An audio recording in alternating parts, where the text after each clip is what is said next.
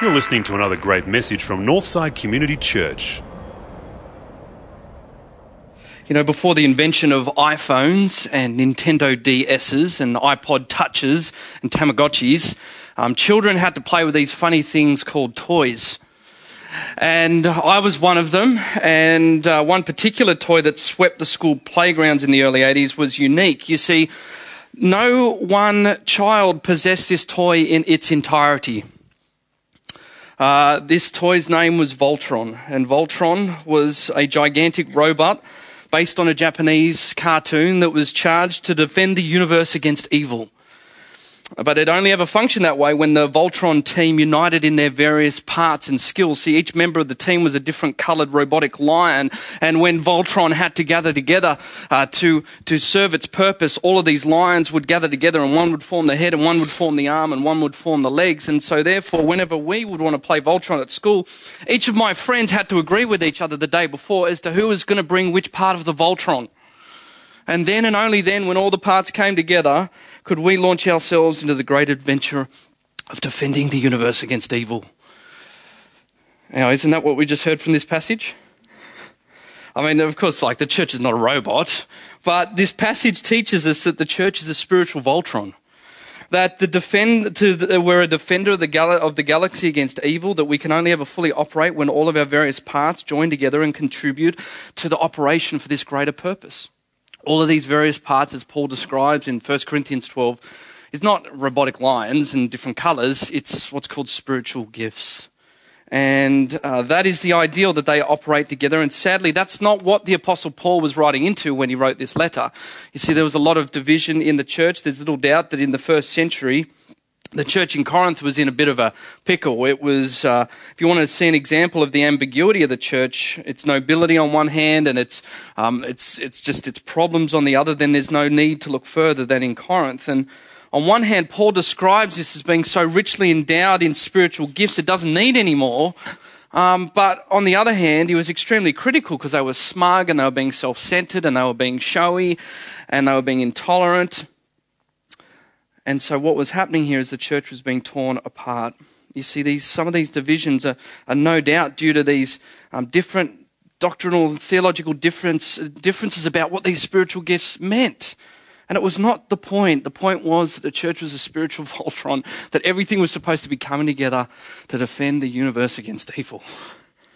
And so in summary, in this passage, it teaches us that all Christians have the same spirit, that spirit who gives different gifts to build the church. That's what we're going to look at this morning through various parts of this passage. But first of all, we see that all Christians have been given the same spirit. How do we know that? In about 7 to 8 times, Paul emphasizes that we all come to share in one and the same spirit by receiving the same spirit. You see, to be a Christian is not to adhere to strict doctrines or rules or sets of beliefs, but it's simply to receive the Holy Spirit, God's Spirit within you, to receive that Spirit of Jesus. Now, if that's the case, it does two things. It's both humbling for us, but it's also incredibly empowering.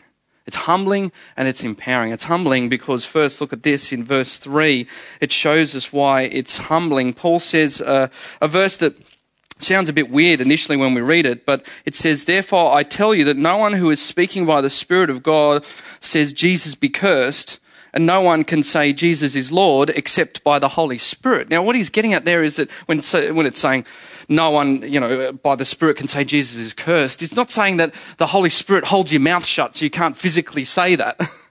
What it's saying to us in that verse, and what Paul is saying here, is that the very desire to place Jesus Christ centrally in your life takes the Holy Spirit. You can't say Jesus is Lord unless God is prompting you that way through His Spirit, and that is, you're not capable of even wanting Christ in your life without His Holy Spirit. And so sadly, this topic of spiritual gifts has caused a lot of divisions in the church, not just in Corinth, but churches throughout the centuries. Because I bet for most people, when it comes to spiritual gifts, the key question they want to talk about is, well, what does tongues mean? And what about prophecy? And what about healing? And what about all this sort of stuff that's happening here? And Paul says in verse 1, I don't want you to be ignorant. I don't want you to not understand what is going on here. And that's one of the challenges. There can be a lot of misconceptions around the gifts. People can latch on because these gifts are impressive or they look good or they could be fun or they're mysterious. And Paul points out that's okay, but don't be ignorant about these gifts. Paul says it's okay, but don't be ignorant. See, look, here's the issue that was at hand here. Regardless of what these gifts were, people were looking at the gifts and they were making a division between the spiritual and the unspiritual. And if you were not displaying certain types of gifts, then you weren't a true Christian. These focus on these showy manifestations of the Spirit, like talking in tongues and these spiritual manifestations, they were deeming as a sign of true spirituality. They're not saying you're not a true Christian unless you're displaying this. And yet we read before that everyone receives the same Spirit. Everyone has the same Spirit. And these things are just the manifestation of that Spirit. And so you might have experienced that in modern churches today. You might think, you know what, I couldn't preach to save my life. I'm not a very spiritual person. I can't do worship the way Phil does here and the way he leads us in such a powerful way. I'm not a very spiritual person. We make these comparisons, right?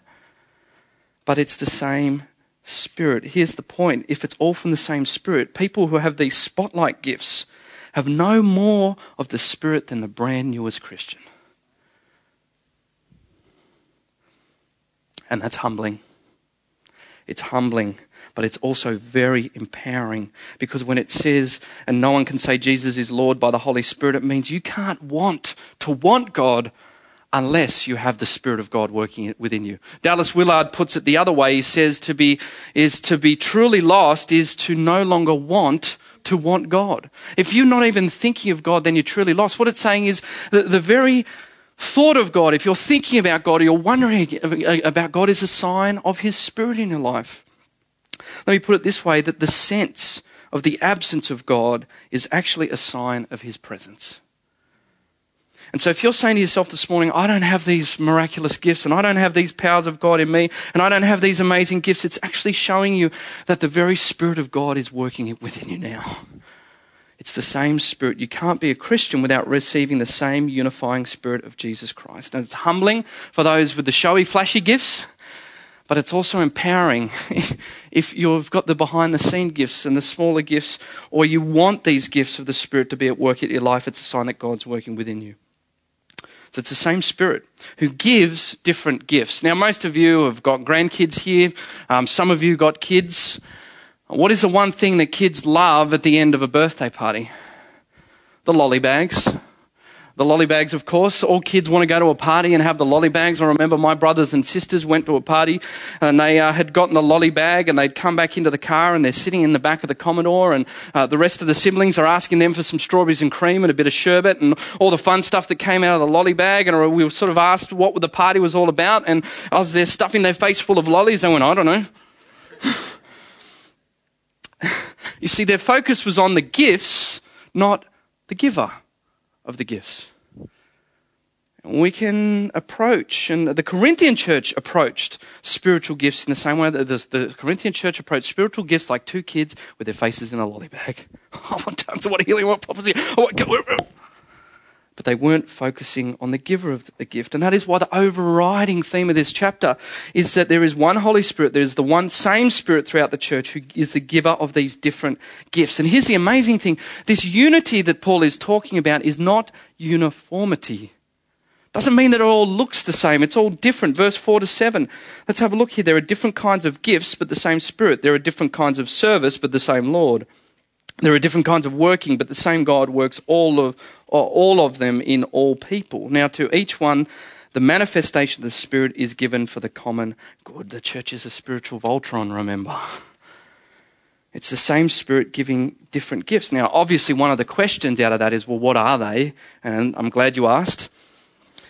Because in this list, it gives us about 9 of them in 1 Corinthians 12. Wisdom, knowledge, faith, healing, powers, prophecy, discernment, tongues, and interpretation of tongues. Now, you know what Paul is saying here? Red, yellow, and pink, and green, purple, and orange, and blue. I can sing a rainbow, you know the song, right? Whenever a source of light passes through a prism, it refracts, that's the scientific term for it, but it splits out into the most wonderful, beautiful spectrum, and you might have seen them, they're called rainbows. And what Paul is saying here is that the spiritual gifts are a rainbow of the Spirit that is light. The purest and widest source of light in the universe, the Holy Spirit. The whole point Paul is trying to make is, yes, there are different various gifts and they are a beautiful thing, but I'm trying to point you back to the source. Don't get caught up in the spectrum. I want you back looking at the source. And unfortunately, some people rip these things out of the New Testament out of context all the time.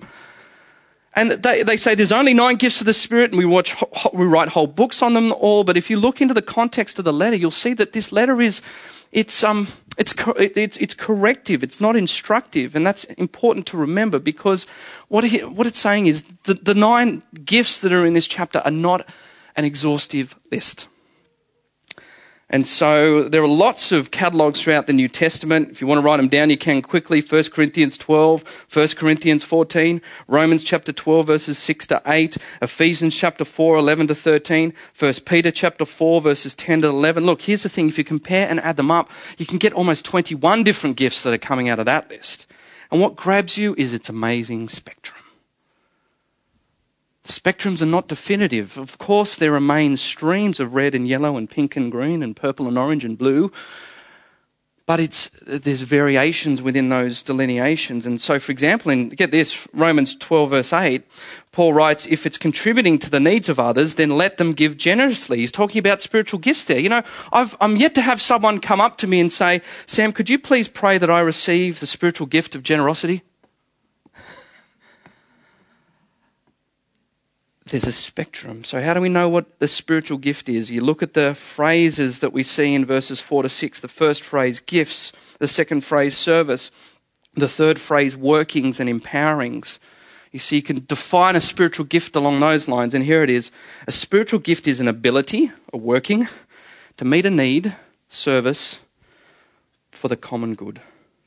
Empowerings. They're very varied. They're very different. And there's a whole range of them. Don't focus on only 3. Don't focus on only 9. Don't focus on 21. It's like light coming from a diamond. And to focus only on the red section of the rainbow would be to make yourself unaware of the richness of its source. The one unifying source. The light that is causing the refraction. And if the church were a diamond, then to focus only on tongues and teaching and prophecy and healing and wisdom would diminish our understanding of the source. The Holy Spirit. Instead, we should be looking around the church to see how he's manifesting himself in that incredible rainbow. Look, here's the point. You can get yourself caught in the specifics, but are you focusing on the gifts or are you focusing on the giver of the gifts? And we can treat spiritual gifts like lollies in a lolly bag, but we see a Spirit who's the same Spirit that gives different gifts, and finally we see to build his church for the common good. See, the gifts of the Spirit are tools or the means to build his church individually and corporately. Now, as far as individuality is concerned, that was part of the problem for Paul, because the Corinthian focus meant they were overvaluing their gift of tongues, and it was causing them to misuse that. Some thought they were bigger than others. Some thought that they were less than others because they weren't speaking in tongues. But the question is, how do we make sure we're using the tools in the right way? The principle is that we're to use them for communal advantage. That is, that spiritual gifts are tools to grow and to build.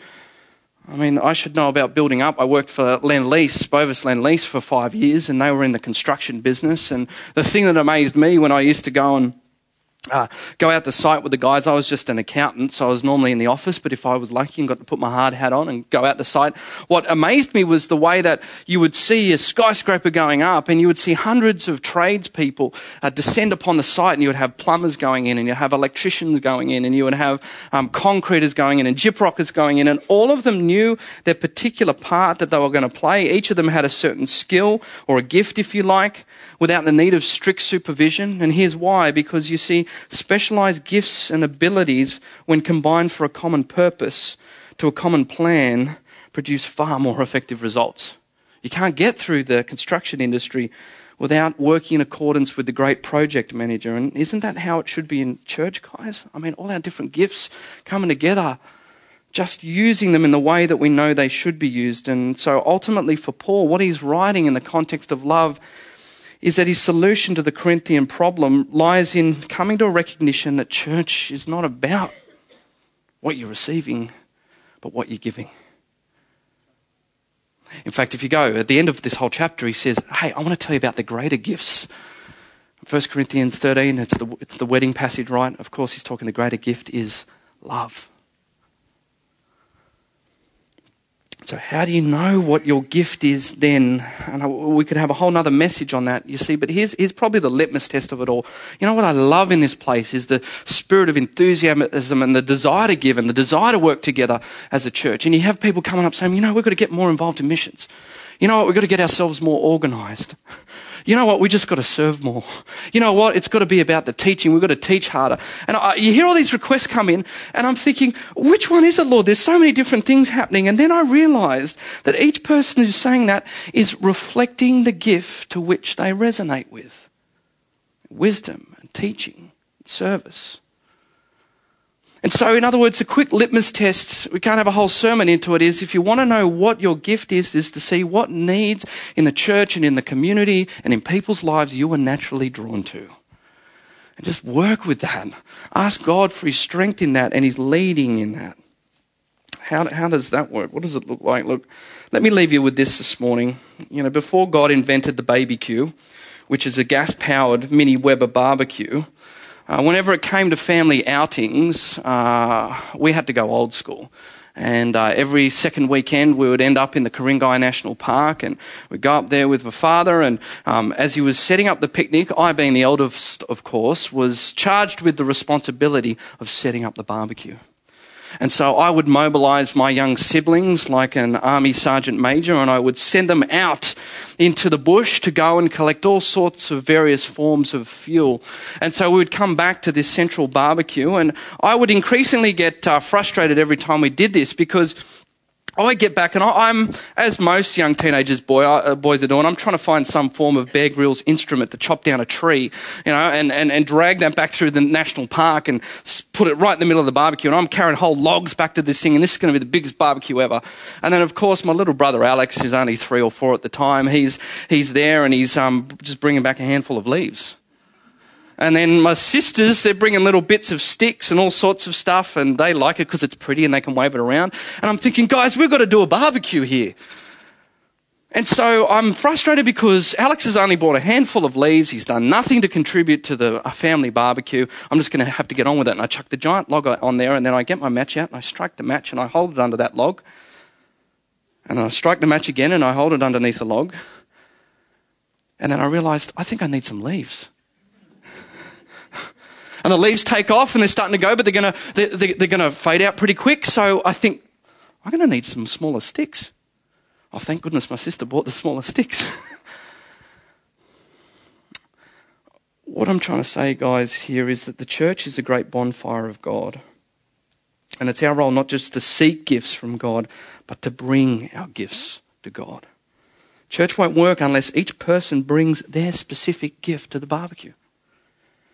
I want you to get this morning, that regardless of how big or small you feel your gift is to God's church and his kingdom, it's your responsibility to go out and searching in the bush and bring your gift back to the bonfire. As the Heavenly Father prepares his picnic, that is all that he's going to do each time that we gather this morning. And so some of you are thinking this morning, you know what, I only wash the tea towels. What does that mean to this? I can't preach. Some of you are thinking this morning, I just do the little communion cups type thing. What has that got to do with church? Some of you are thinking, I serve in the cafe ministry. Some of you are thinking, I can only just sit down with some of the kids in our kids' church. Some of you are thinking, all I can do is pick up the phone because it's hard for me to travel this week and just talk to someone on the phone. What has that got to do with church? Hey, we need the big logs. But that baby ain't going to burn unless we've got some leaves and some sticks and some of the smaller stuff. It's not how big or how flashy or how intense your gift is that you bring to the barbecue this morning.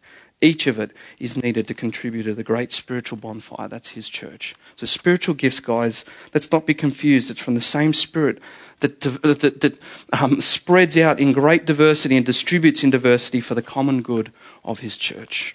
So however you want to see it this morning, whether it's a spiritual Voltron and all sorts of red-coloured lines coming together, or a great holy bonfire, might I charge you this week to seek eagerly, maybe even this time of prayer after the service, to ask God, Lord, what is it that you've gifted me with? Or if you know your gift, might I encourage you to use it over these coming weeks and months. Because every time, regardless of how our life situation might pan out, how busy we might feel, whether we want to pick up the phone or turn up to a church service here, unless we bring whatever God has given us into the barbecue, this place, the great bonfire that is church, burns ever a little duller without you a part of it. May you be confident and courageous in all that it is given you this week. And I pray through his Holy Spirit that he might reveal that to you, what role you might play, whether it's in these roles or in our community this week. He's given you a gift. Whatever you resonate with, go, try it out, contribute.